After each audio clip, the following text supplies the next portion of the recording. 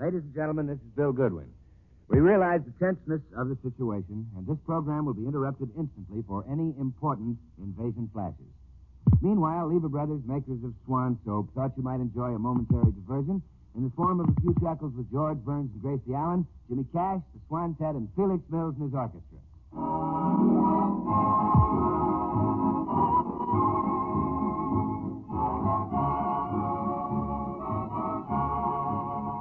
And now meets the people who live in the Burns house, George and Gracie.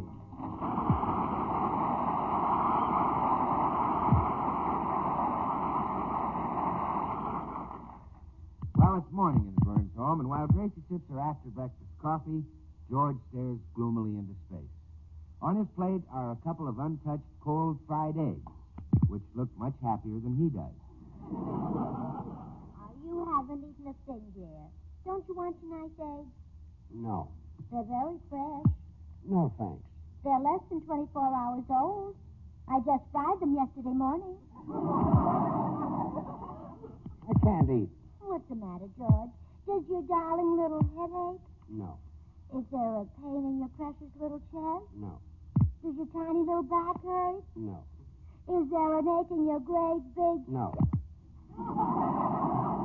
Well, sometimes your feet do bother you. Oh, I'm not sick. I'm just discouraged because I'm a failure. You are not. Oh, yes, I am. You married a poor, miserable, broken-down flop. Oh, nonsense. You're just repeating what you hear.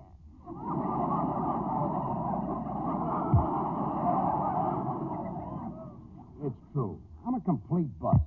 First, I ran for political office and got one vote, my own. Then you told me Harry James wanted me to sing with his band, and that was a mistake. A mistake which Harry James will regret. You have a gorgeous voice. Oh, let's face it. Got a voice like an owl with asthma. That's not true. You have the voice of a songbird. Why, it's as though a nightingale flew down your throat and laid an egg there. You're such a comfort to me. And I always will be. What if you can't be in politics? What if you can't sing with Harry James? There are dozens of things you can do well, so cheer up. What things, for instance? So cheer up. Oh, yeah. Whenever I feel low, I go down and buy myself a new hat, and then I feel better. Maybe that would make you feel better. I doubt it. Well, it's worth trying. I'll go right down and buy myself a new hat. Never mind. I'll answer the door. Oh, good morning, Mr. Postman. Good morning, Mrs. Burns. Delicious morning, isn't it? Oh, yes, it is lovely. Oh, nature is in a playful mood today. I gave way to an impulse myself, impetuous boy that I am. Oh, what did you do?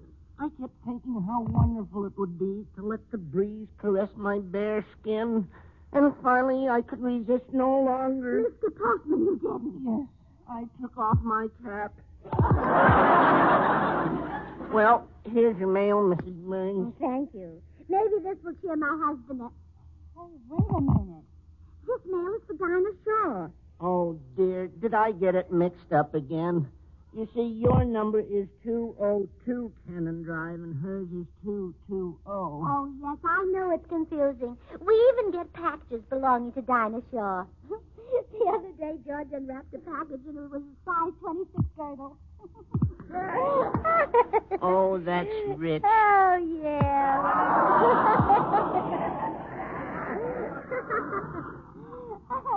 George wears a 42. Well, I guess there's no mail today. Goodbye, Mrs. Burns. Remember, keep smiling.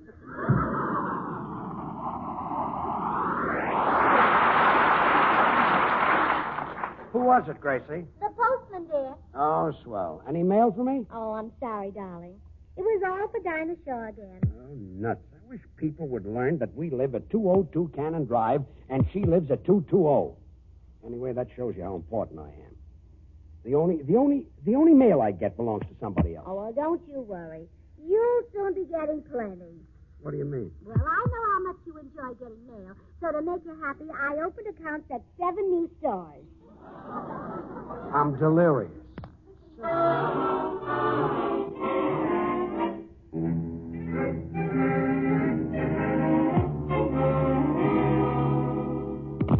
our hero's feeling pretty miserable. He's convinced that life is a sham and a mockery. But at this very moment in Kansas City, Missouri, big things are shaping up for our miserable little hero. Let's listen in on a meeting of the Kansas City Chamber of Commerce. Gentlemen, the votes have been tabulated, and I'm pleased to report that Miss Dinah Shore has been chosen Kansas City's favorite singer. Mr. Secretary, send a telegram to Dinah Shore inviting her to be guest of honor next Tuesday night at the opening of our 5th War Loan Drive. Do you have her address? Yes, sir. It's 202 Cannon Drive, Los Angeles. Or is it 220? I think it's 202. Yes, that's right. I'll send it to Dinah Shore, 202 Cannon Drive. Oh, wait, let's not be so formal. Let's show Dinah how we really feel about her. Just address the wire to Kansas City's favorite singer, 202 Cannon Drive, Los Angeles.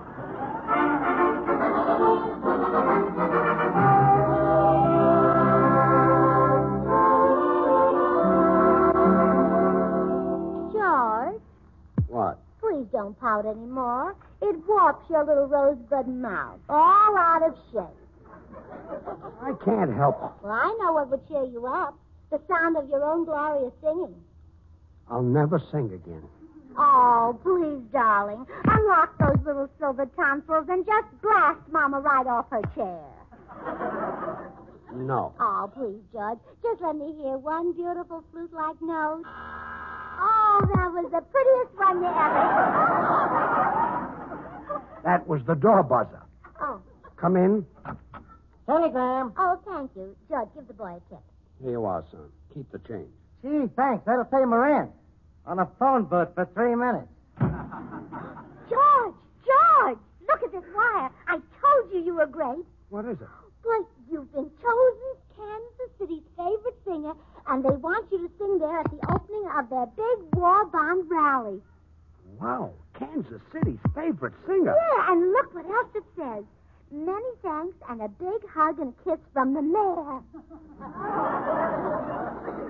They must have women doing everything in Kansas City. Oh, George, this is wonderful. And I'm so glad that Kansas City will be the scene of your big triumph. Remember what else happened in Kansas City, darling? Sure. That's where we got married. Yeah. That's where a certain tall, handsome man slipped the ring on my finger. Yeah. And then you paid him for the ring and we got married. Gee, Kansas City's favorite singer. Oh, Kansas City, here I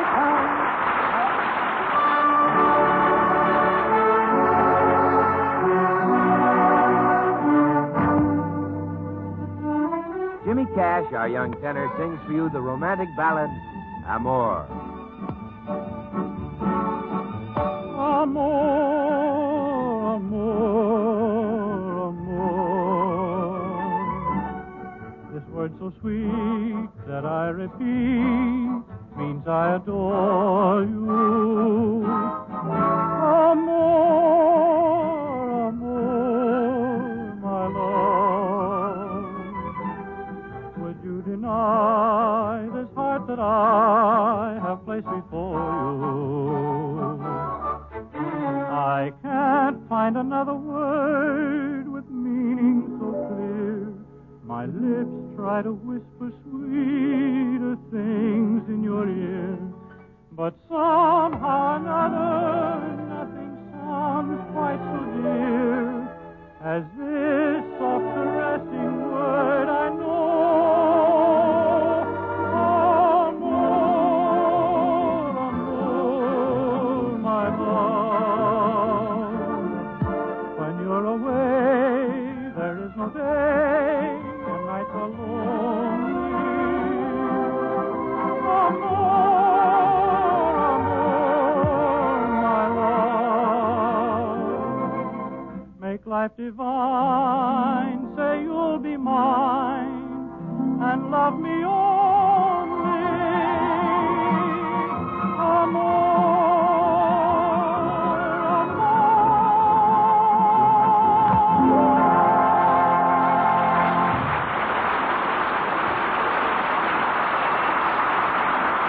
Thank you, Jimmy.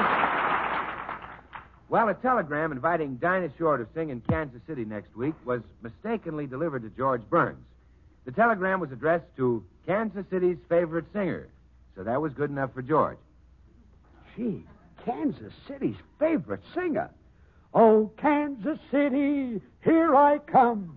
Right. George. Back. George. Where? George. I. George. Huh? George. Stop singing. They don't appreciate you in this town. Don't let another golden note stick out of that precious little throat until we get outside the Los Angeles city limits. Well, isn't that a little selfish? No. It'll serve the people right. They didn't want you when they had you. So now we'll just walk out and they'll be stuck here with Bing Crosby and Frank Sinatra and Nelson Eddy and Dennis Morgan. Yeah, and Dinah Shore. Yeah. I don't see them being chosen the favorite of any city. That's right. Oh, Kansas City, here I come. Right. George. Back. George. Where? George. George. George, stop singing. Don't throw that glorious stuff around here anymore. Hollywood doesn't even deserve a hum. Maybe you're right. Certainly. They didn't even have the decency to put your footprints in the concrete at Grauman's Chinese. Well, I'll bet after Kansas City has heard you sing, they'll put you in concrete clear up to your neck.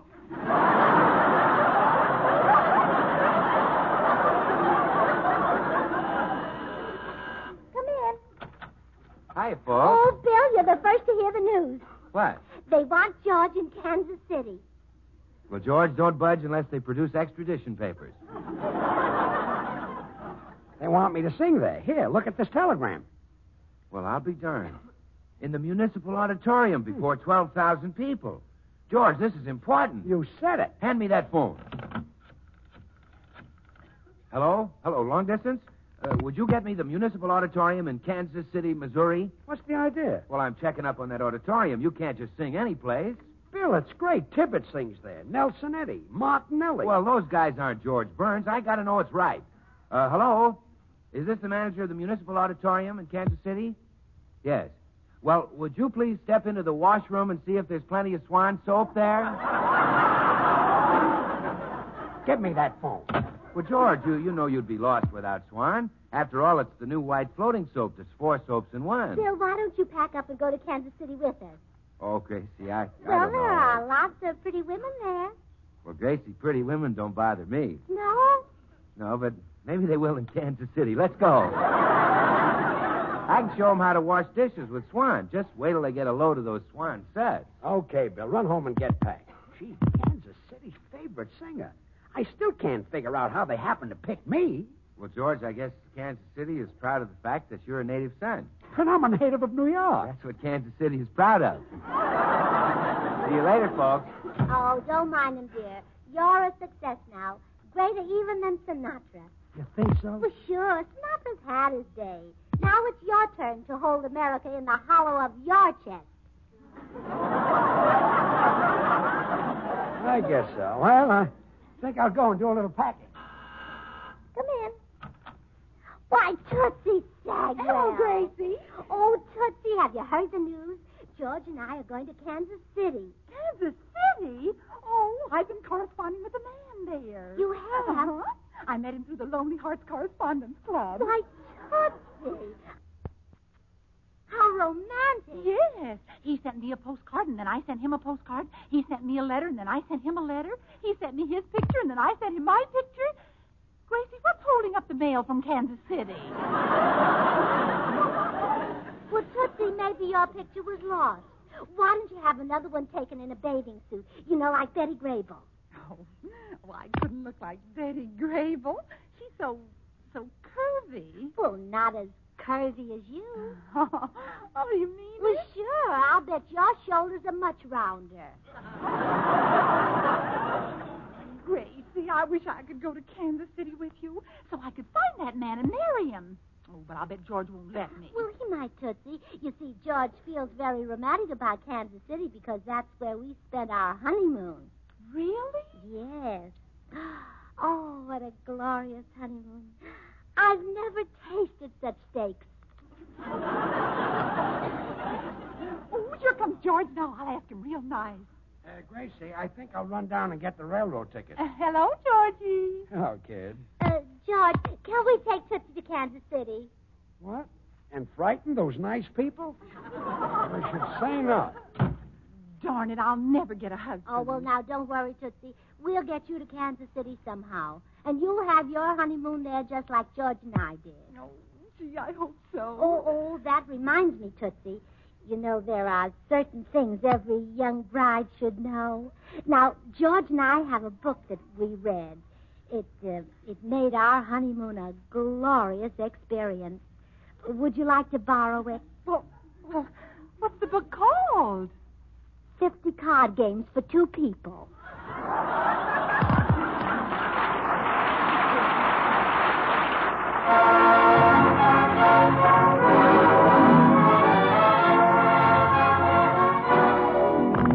Time for Felix Mills and his orchestra with the Swantet.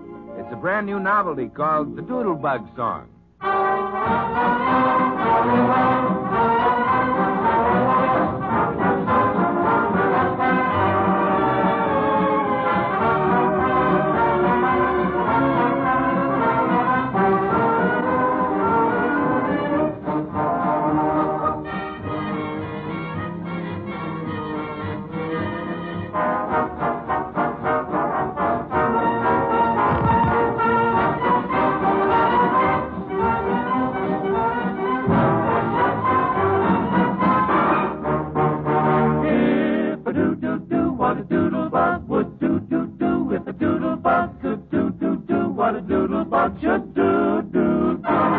If I did what a Katy did, what a Katy did, what a Katy did, then I couldn't do what a doodlebug could do. If I chuck, like a woodchuck would, I'd be in luck, but I can't chuck like a woodchuck would. Oh, do, what a doodlebug would do, if a doodlebug could do, what a doodlebug should do.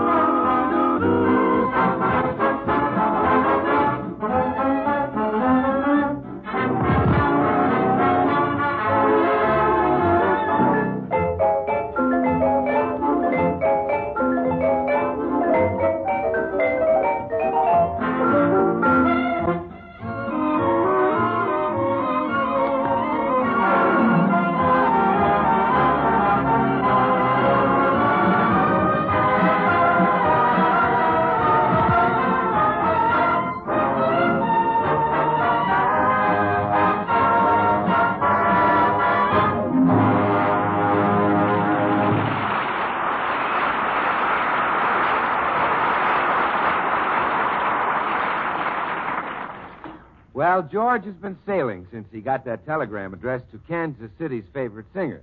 Meanwhile, at the home of Kansas City's really favorite singer...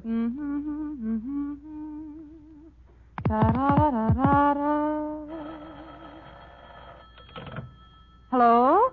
Yes, this is Dinah Shore.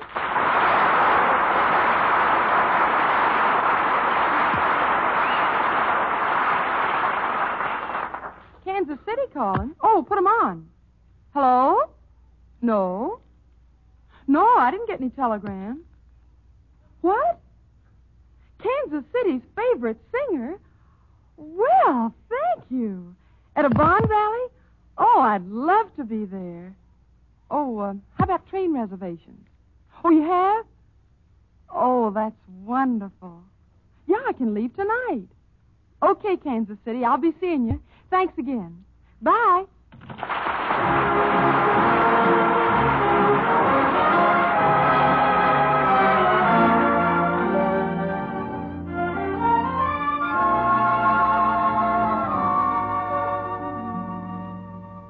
And now, back to George, who is waiting in line to get his train reservations to Kansas City.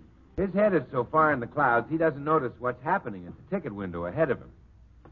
Here you are, lady. You're lucky to get this. Oh, I know.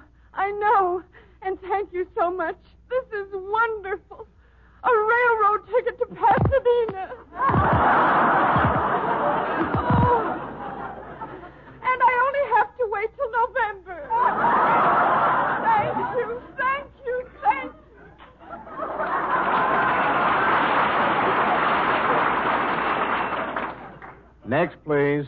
I'd like to get a half-fare ticket for my little boy. He's going to Albuquerque. Okay, that'll be $50. Oh, but that's the full fare. I want a ticket for a little boy. Don't worry. By the time he gets a seat on the train, he'll be a grown man. Next. Give me 2 lowers to Kansas City for tonight.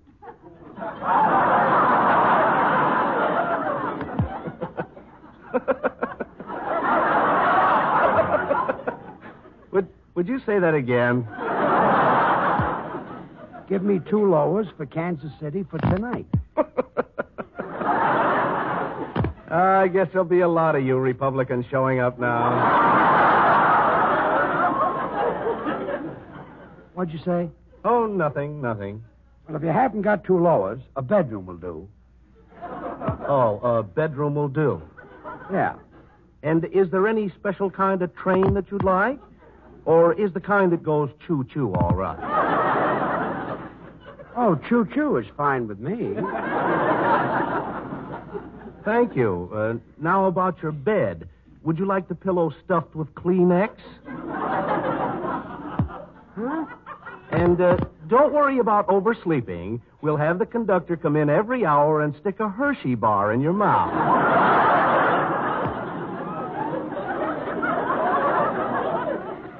You wouldn't be pulling my leg, would you?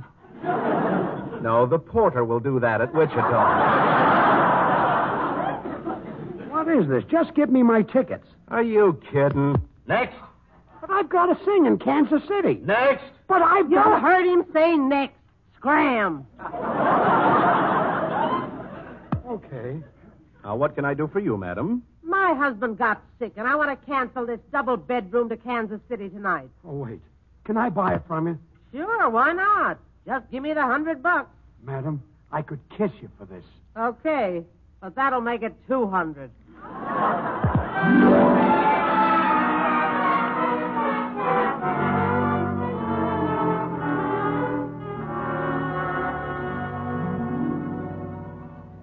Darn it, Gracie. There must be some way I can get to Kansas City with you. I want to get married.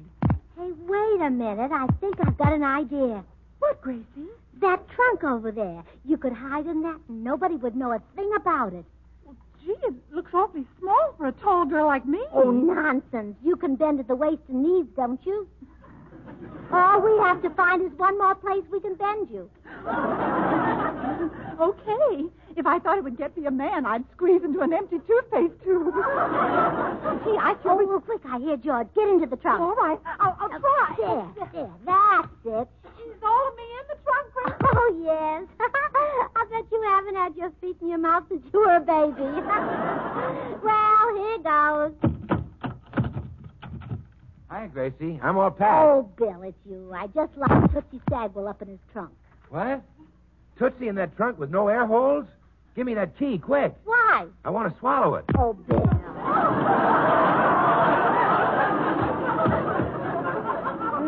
There. Come on out, Tootsie. Well, what's the big idea, girls? Well, George doesn't want Tootsie to go to Kansas City with us, so she's going in this trunk. Well, Gracie, she can't ride clear across the desert like that. You've at least got to put some water in there for her. Say, that's right. Well, sure, Tootsie. It gets dry and dusty, and you'll want to wash with Swan. Here's a bar of Swan, the new white floating soap. Bill, all you think about is soap. I'm going to Kansas City to be married. Yeah, Tootsie has been corresponding with a man through the Lonely Hearts Club, and now he's going to see her in person. Yes? Well, sure. Missouri is the show-me state. Well, Tootsie, you're in no state to be shown. Ah, Bill, you're just sorry that... Oh, look, here comes George. Put Tootsie into the trunk. All right. Well, Gracie, I got the tickets. Oh, hello, Bill. Hi, George. I'm all packed and ready, dear. Tell them to handle this trunk carefully. There's something special in it. Gracie, we're not taking that old broken-down wreck to Kansas City.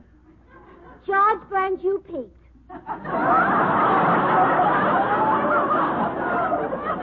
Huh? What's in the trunk? Oh, you don't know? Why, it's, Swan soap. Are you asking me or telling me? No, I'm telling you, it's Swan soap. You never know when a little Kansas City baby might crawl up to you and ask you to bathe it with Swan. Gracie. Well, Swan's great for bathing babies because it's so mild and gentle. Right, Bill? Right, Gracie. Look, I plan to bathe very few babies in Kansas City. Probably not more than 2 or 3 babies, tops. Oh, George, just don't bathe their tops. Look, what's in this? And remember, George, Swan breaks in two. Right, Bill? Right, Gracie. That's so you can put half in the bathroom for your hands and face tub or shower, and half in the kitchen for dishes and light laundry. This trunk is not going to Kansas City.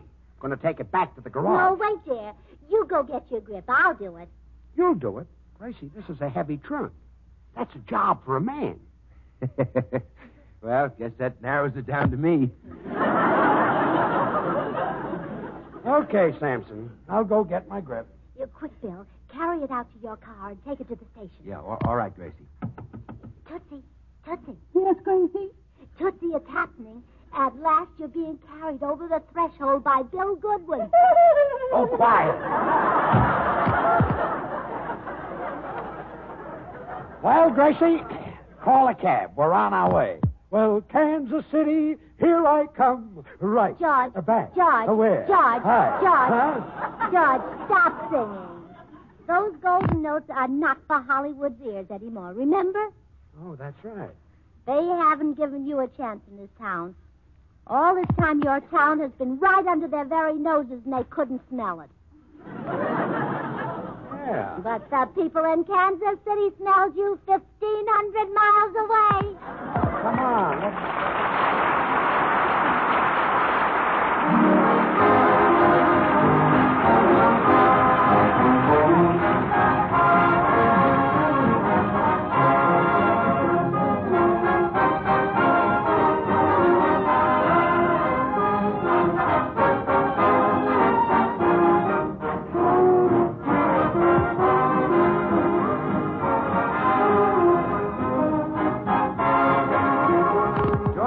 You'll be back in a few seconds, and immediately after, you'll hear the very latest CBS News reports from the invasion.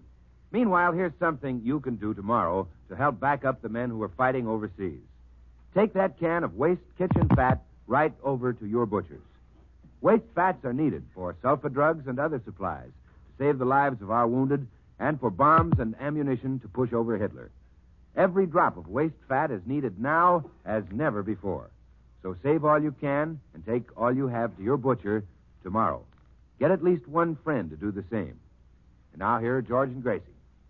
Oh, George, isn't it thrilling to think that we're going to Kansas City to sell war bonds? You bet it is. I hope my singing will sell them. Oh, it will. And that money will be used to buy bombs so that our flyers can lay eggs on Berlin. Yeah. Oh, just think. Every time you sing, another egg will be laid. Good night, folks.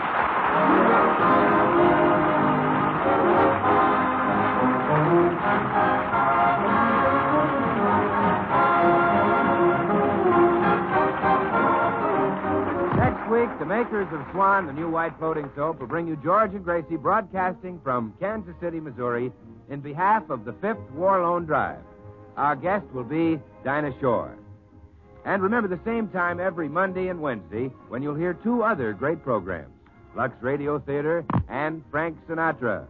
Both the same time in the evening and over the same station as Swan Soap's George Burns and Gracie Allen. Tune in every Monday, Tuesday, and Wednesday at this same time. This program is broadcast to our servicemen and women all over the world through the facilities of the Armed Forces Radio Service. Remember George Burns and Gracie Allen, CBS, next Tuesday night, broadcasting from Kansas City with our guest, Dinah Shore. And now till next Tuesday, this is Bill Goodwin saying, well, I, Swan, how about you? Good night. This is CBS, the Columbia Broadcasting System.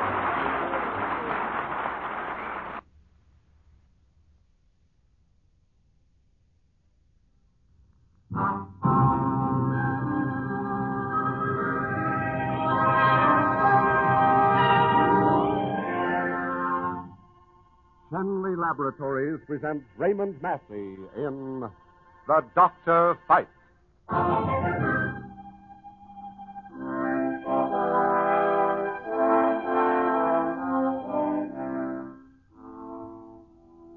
is a doctor. That is to say, here is an enemy of pain. Here is an instrument of mercy. Here are gentle, learned, courageous hands. Here is a mind tempered in the cold flame of science.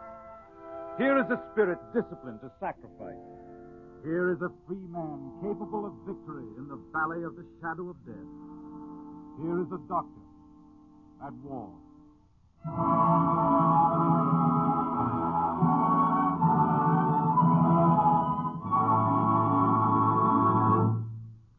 Ladies and gentlemen, this is Raymond Massey.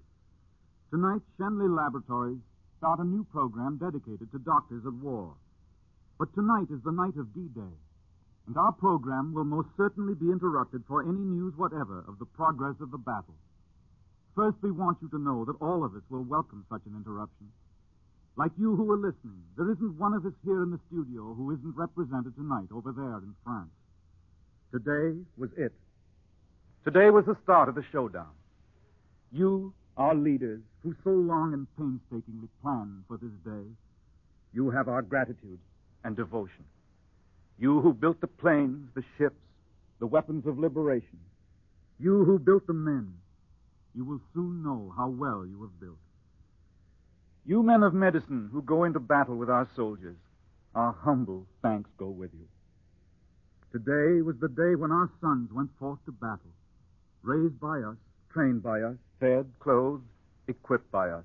All of us.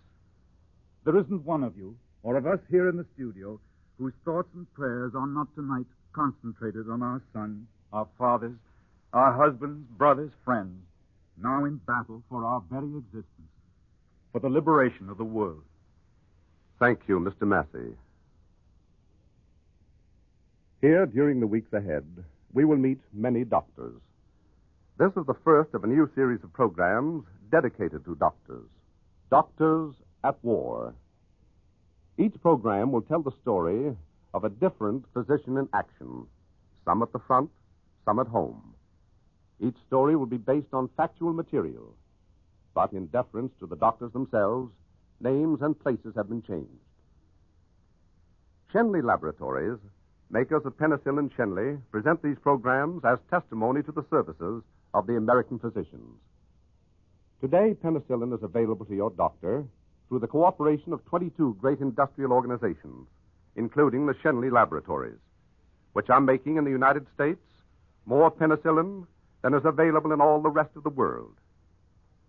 Tonight's story, the first in this series presented by Shenley Laboratories, is titled Class of 38. Our narrator, Raymond Massey.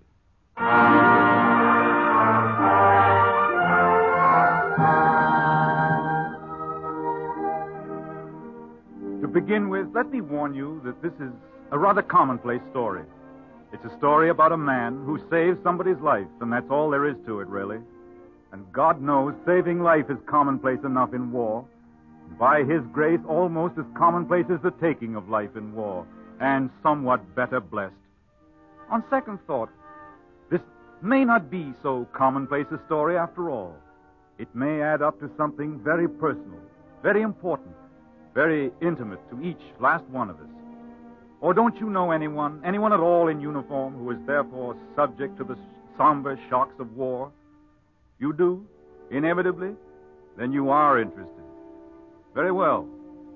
I give you, then, a dark night in the South Seas, a night destitute of romance. I give you the United States Navy Task Force, Invasion Bomb.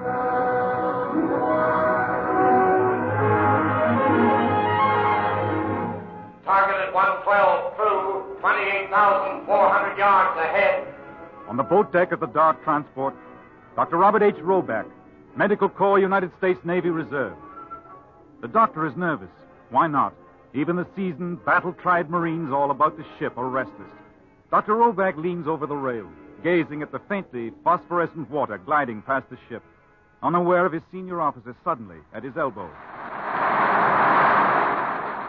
Good evening, Dr. Roback. Huh? Oh, good evening, Dr. Rayburn. Matter of fact, it's early morning. Yes, it is. Nervous? Oh, I feel the way I did when I took my state medical board examinations at Columbus. Oh, Ohio State man. Western Reserve University. Oh, yes. I know the school. Cleveland. Class of 38. Seems to me that's where Professor Dayton Miller experimented, isn't it? Oh, no, Doctor. That's Case School of Applied Science right across the fence from Reserve. Oh, of course. Ancient college rivalry and all that, no doubt. No doubt. I played football before I entered medical school. Great days. No war. Nothing to worry about but grades, exams, girls, and beat Case. Beat Case and go to heaven.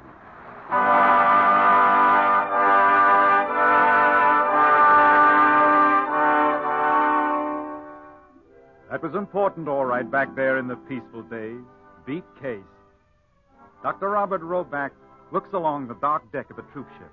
Men in helmets, but men lying about, waiting, resting, pretending to relax, looking like football players taking time out before the hard game begins once more. Time out. Time out! Time out! I'm out. Water boy! What a boy! Where are you hiding? Cut the clowning, Eddie. You're not doing so hot today, you know. Oh, listen, Roback. You know what it's colder than today, this brisk Thanksgiving day? It's colder, far colder indeed. No alibis. Your blocking's been lousy. Lousy. Oh, I heard you the first time. Yeah, I really meant it the second time. Well, I'm saving myself for the big game. This is a big game. What big game? Tonight, at the football dinner. Turkey. Oh, yeah? I saw that new girl of yours, Eddie. You ought to gone for the gals Roback goes for. Strictly from Shaker Heights. I see you're looking for a bruise, Joseph. The way I hear it, Roback's got some gal who's going to set him up in a shiny office the minute he staggers out of medical school. Comes 1967. One more remark out of you, fat brains, and I'll haul off it. I'm in! I'm in! I'm in, Roback.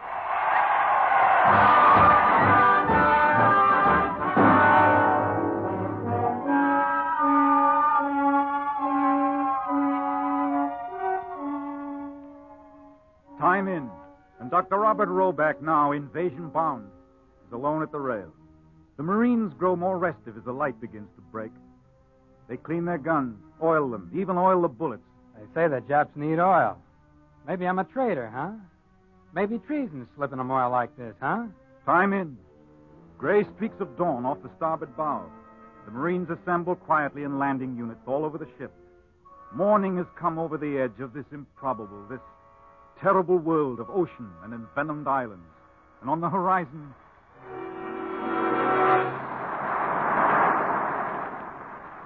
There she is, boys. Land. That's for us, brother. Hey, Doc.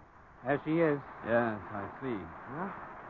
Guess this is it. A cigarette, Doc? Oh, thanks, Corporal. I'd like one very much.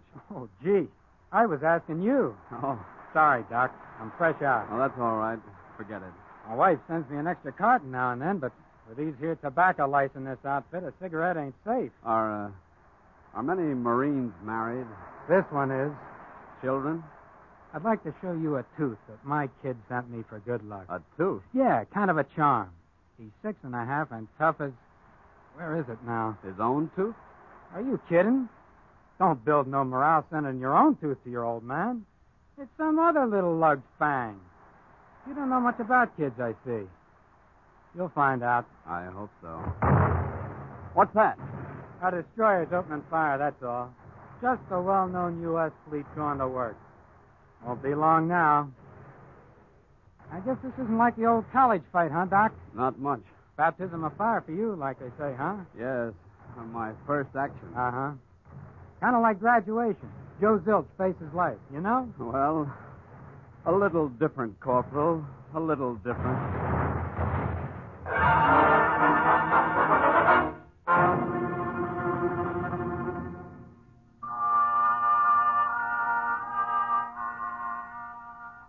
A little different. Oh, a great deal different. It had been beautiful and forever memorable there in Severance Hall, back in June of 38. And tears had gathered in Robert Roback's soul. It was still a boy's soul, although the sober graduation gown sat upon his shoulders along with a solemn degree that... To all to whom these presents come, greetings. On the recommendation of the faculty of the School of Medicine, the trustees of the university have admitted Robert Hastings Roback to the degree of Doctor of Medicine upon completion of the requirements pertaining. Congratulations, Bob. I'm so glad for you. Thanks, Helen. Huh? I made it. Where are you going to serve your internship? Lakeside, I think. Just so I'm practicing medicine, and then a practice of my own. And... Well, that's what I want to talk to you about, Helen. It's going to break Eddie Warren's heart. He always used to say I'd marry some wealthy girl. Oh, yes? I'm merely quoting that grim Warren person. Oh, I don't know. He has a point. Oh, a girl with money doesn't need me to support her. Neither does a girl without money. She can work. I don't want my wife to work. It looks bad. I will if I want to. It doesn't look good. People will think I'm not making a living in my profession. People will say... What you said. Who did? You did. You proposed to me. I did not. I heard you. You finagled me into it. Robert Roback, you're a dog. Dr. Roback to you. I hate you. Gesundheit. Thanks. Not at all. And so they were married.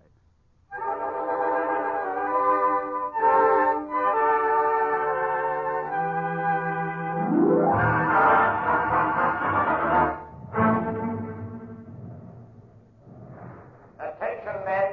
Synchronize your watches. Synchronize your watches. The time is 10 minutes past 6 o'clock. 0610. Check, Doc. Right. All boat crews, man your boats. All boat crews, man your boats.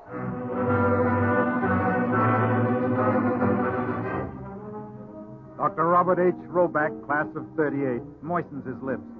Odd that his lips should be so dry, his palms so moist. He wets his lips, dries his palms. This is it. This is it. This is it, Helen. Here goes me. D-Day, South Pacific Time, D-Day. Presently it will be H-hour of D-Day. H-hour. The precise moment that the invasion boats ground against the hostile beaches, black and frowning. This is it. Or anyway, almost it. Nervous, Doctor? Not a bit, Doctor. Just scared brainless. Well, over the side you go. After you, Dr. Rayburn. Youth before wisdom. You first. Now get going, son. Get going.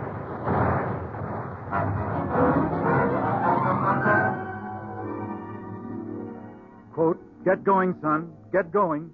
Unquote. Get going, Dr. Robert Roback. You did it before, as the saying is, and you can do it again. Get going. Remember?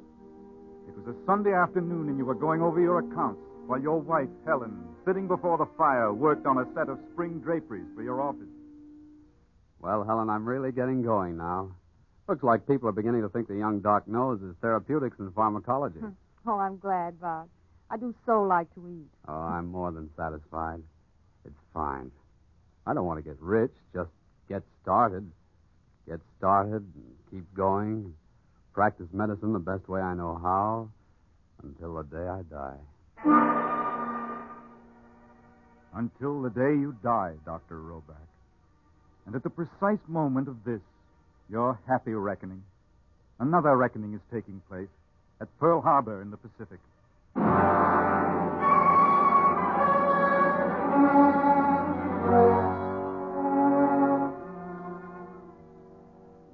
You did it before, Dr. Roback, and you can do it again.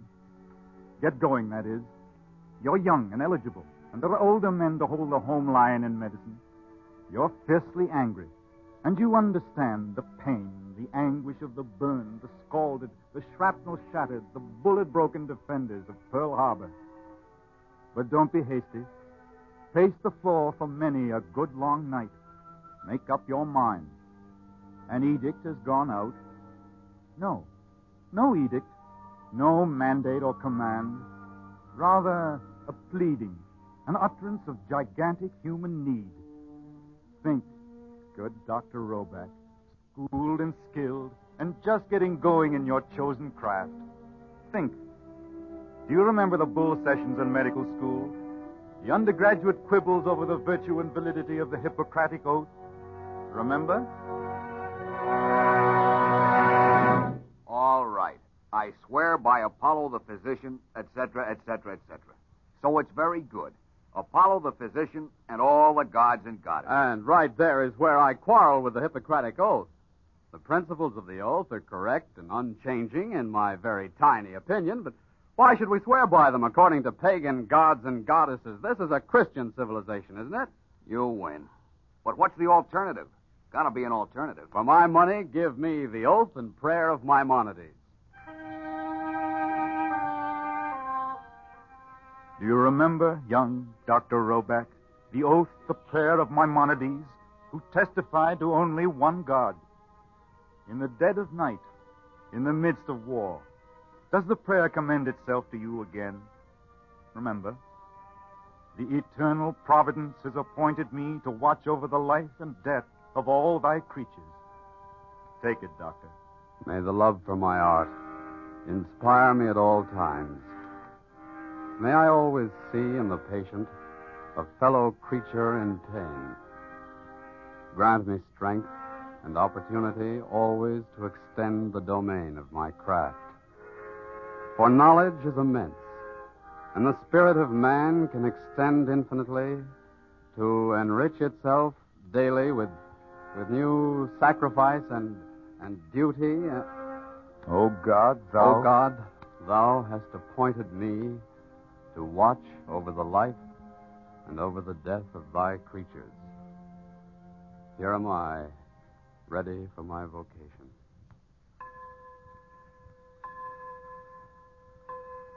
Helen, are you asleep? No, dear. What is it? Do you mind, Helen? I'm going to volunteer. The Navy. I know. You couldn't. I just decided. I knew long ago. I'm very glad, dear. Thanks. Good night. Good night. And now I turn unto my calling. Oh, stand by me, my God, in this fateful task. Grant me success. For without thy loving counsel and support, man can avail but nothing. Amen. Amen.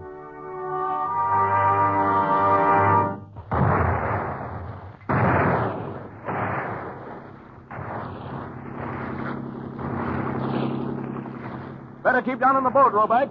The Jap Chamber of Commerce may be out in force. After this terrific bombardment. Head down! See? Everyone okay? All right, Doc. Still nervous, Roback? Worried. I always worry. We like warriors. They're responsible fellows. You'll do. I hope so. Don't worry.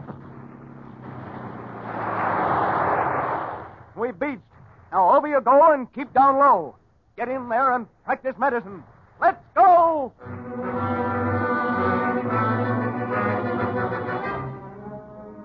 Dr. Robert Roback is over the side, thigh deep in water, plunging forward. Then the sharp, black shelf of the beach and men being hit all around him. The men hit the beach, pressing themselves against the black sand. No time to scoop even a 2-inch hole with their helmets. Just stay down. Make yourself small. No Case or Oberlin or Baldwin Wallace tackle ever smashed Robert Roback so hard and so close to earth as he now flings himself. Then the next assault wave comes up, sweeping the jungle with its own fire. The Marines on the beach rise and crash forward, driving desperately for the cover of the jungle. The last Marines are disappearing into the trees. Dr. Roback runs across the beach, crouching a few paces behind his comrade at the transport deck, Corporal Jeff, the man without the cigarette. Then... Hey! Corporal, are you hit? Sniper, stay down. I know it.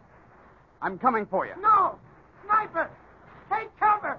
Here I come. No, don't be a jerk. No. Dr. Roback is on his feet suddenly, crouching and running across the heavy, dragging sand.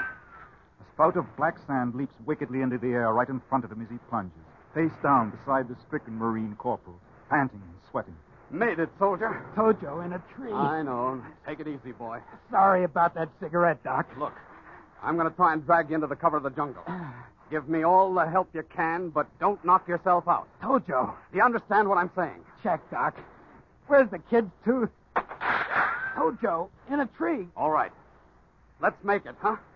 Roback has his arms around the gravely wounded man, drags him painfully across the sharp black sand, painfully, slowly, under the searching telescopic sights of the Jap sniper. The tumult of battle moves away into the jungle. leaving 3 men behind. 3 men. The doctor, the patient, the killer. Tooth. Lucky Tooth. They're in the jungle. Doctor and patient. Not safe.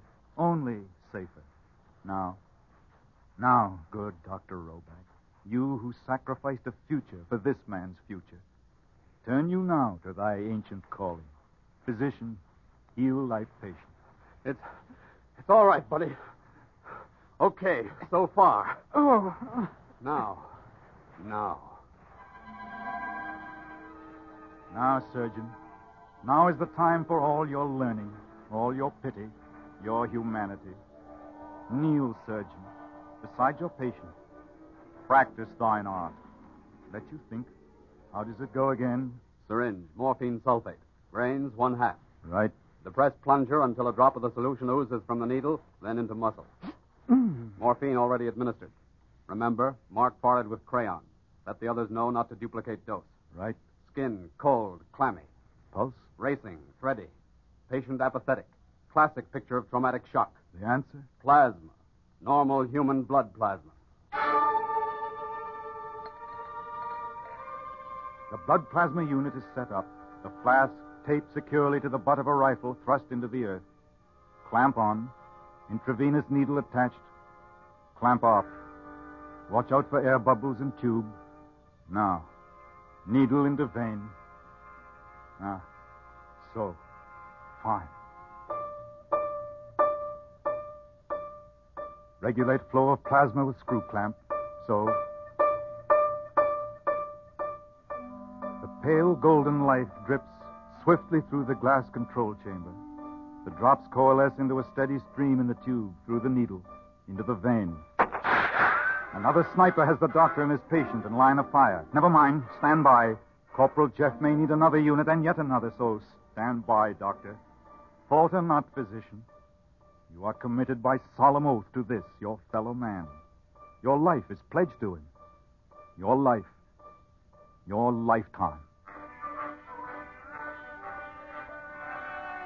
At the end of the first quarter, Western Reserve 7, Case 7. Beat Case and go to heaven.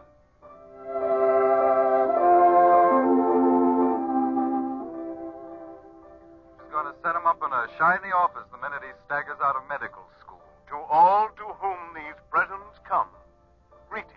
Congratulations, Bob. I don't want to get rich. Synchronize your watches. I just want to practice medicine the best I know how until the day I die. Here am I, ready for my vocation. The degree of Doctor of Medicine. Corman!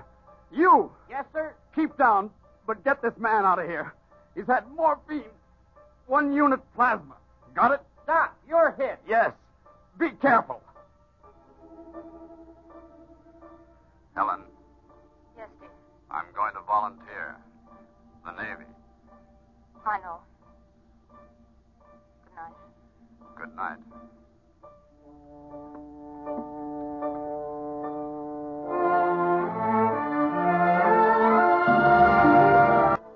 Evening. More than the beachhead, more than a foothold is ours. Many have fallen. Most have not.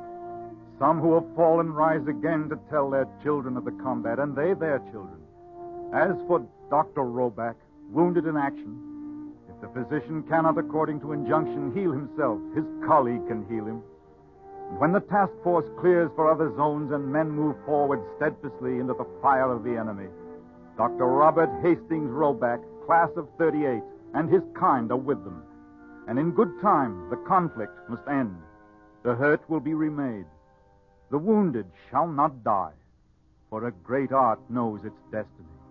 Thou hast appointed me to watch over the life and death of thy creatures. The faithful science accepts responsibility. I turn unto my calling. Utters a prayer. Oh, let me ever behold in the afflicted and the suffering only the human being. Amen. Amen. Amen indeed, young Dr. Roback.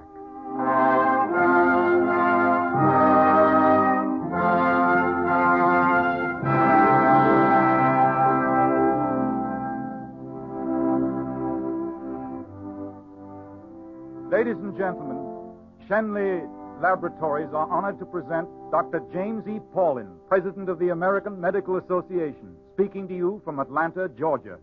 Dr. Paulin. Thank you, Mr. Massey. Permit me to express my deep appreciation to the Shenley Laboratories for making available to the American people this program dedicated to the work of the physician at home and on the battlefield. The maintaining of a constant flow of physicians from our medical schools to supply the armed forces and our civilian population now and after the war is the most serious problem that faces medicine today. With more than 60,000 doctors in the armed forces, and with the Army and Navy taking more than half of the new graduates each year, an alarming situation has developed which in the future may seriously threaten the public health. About 3,600 doctors are entering the armed forces annually. Today, there's a deficit each year of 2,200 doctors. The vacancies in the medical ranks caused by death or enforced retirement due to age or illness cannot be filled. The reason for this lies in the difficulty of deferring pre-medical students and in keeping our classes filled with otherwise draft-exempt men or with women. Many doctors who have retired because of age have returned to practice to serve the people in this crisis. As a result, the death rate among doctors over 45 years of age has risen progressively each year simply because of the strain placed upon them by today's constantly multiplying responsibilities. More than ever, the medical profession has been deeply concerned with the problem of supplying better medical service for all the people. Great new discoveries in medicine, like penicillin and the sulfa drugs, blood plasma for shock and for serious wounds, plastic surgery, the repair of nerves, all mean so much to human health and life that every doctor longs to see them made available to any human being in need of them. The problems of medical care are fundamental to the reconstruction and rehabilitation of our nation in the post-war period. The medical profession of this nation is willing to take the lead in planning the evolutionary changes that are bound to occur. This is a humane and patriotic task to which the men and women of medicine have dedicated themselves. It is a task worthy of the loyal support of every American. Our thanks to Dr. Paulin, President of the American Medical Association.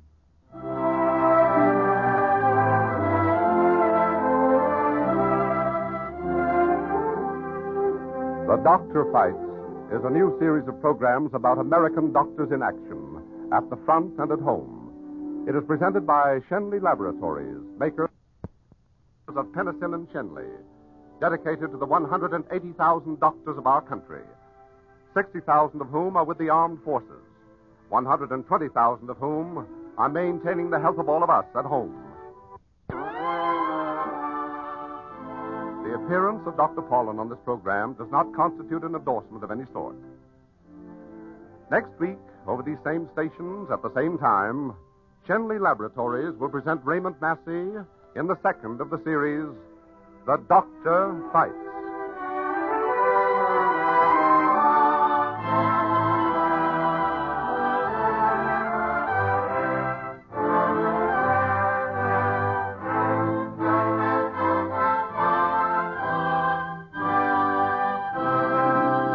This is CBS, the Columbia Broadcasting System.